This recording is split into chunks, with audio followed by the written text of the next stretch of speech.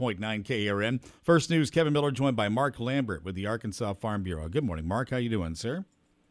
Doing well. How about yourself? Doing all right. As I understand, Arkansas has a big portion of its soybean crop still in the field. What's up? Yes. Some of the soybeans I've talked to some farmers down in South Arkansas. They're getting soybeans out of the field as fast as possible. With the big rains, it's kind of in the last 2 weeks that it's really posed a challenge to them. I think at my house here in Little Rock, I got somewhere right around 12 inches of rain in a week, and with that brings a lot of problems in the farming community, whether they go out and try to pick cotton, pick or cut soybeans, cut rice. I've heard some guys still have rice in the field. So with that, it all comes risk, and the risk right now is not being able to sell your crop on the open market.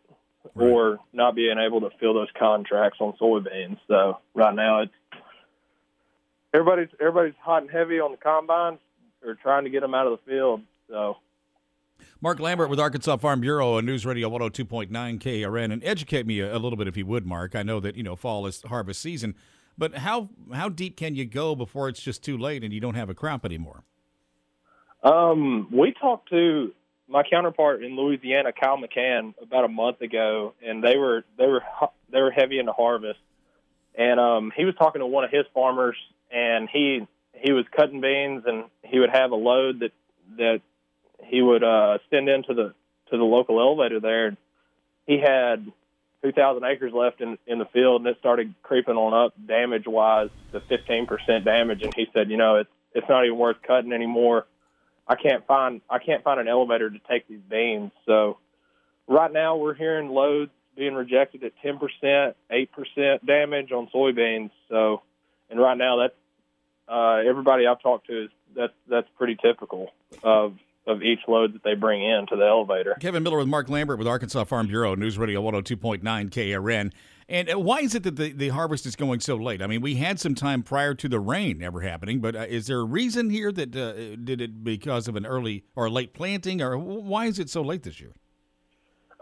Typically what people try to do is they try to get their rice out of the field first. It goes corn, rice, soybeans in the wake of harvest, and that's all starting within the first or second week of August.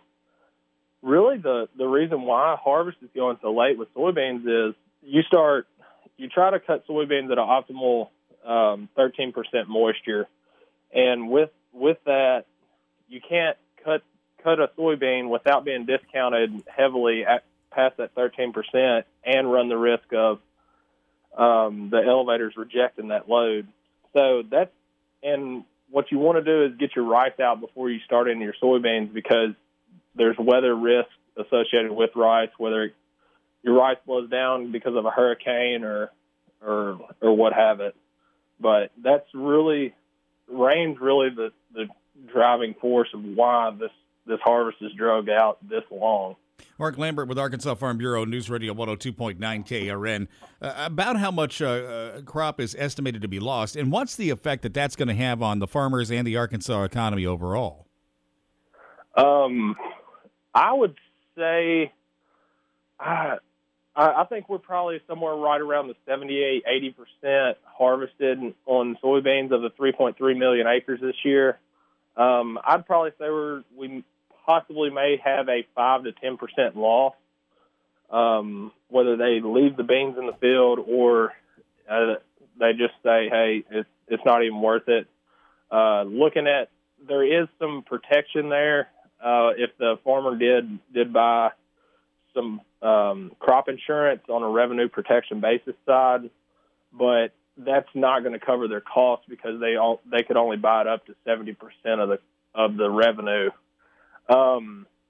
Right now, I think, you're going to see some guys, they may be 50, 55 years old that have farmed all their life that may not have had a lot of equity in their farm, and those guys are going to start entering the workforce, wow. which is a sad thing.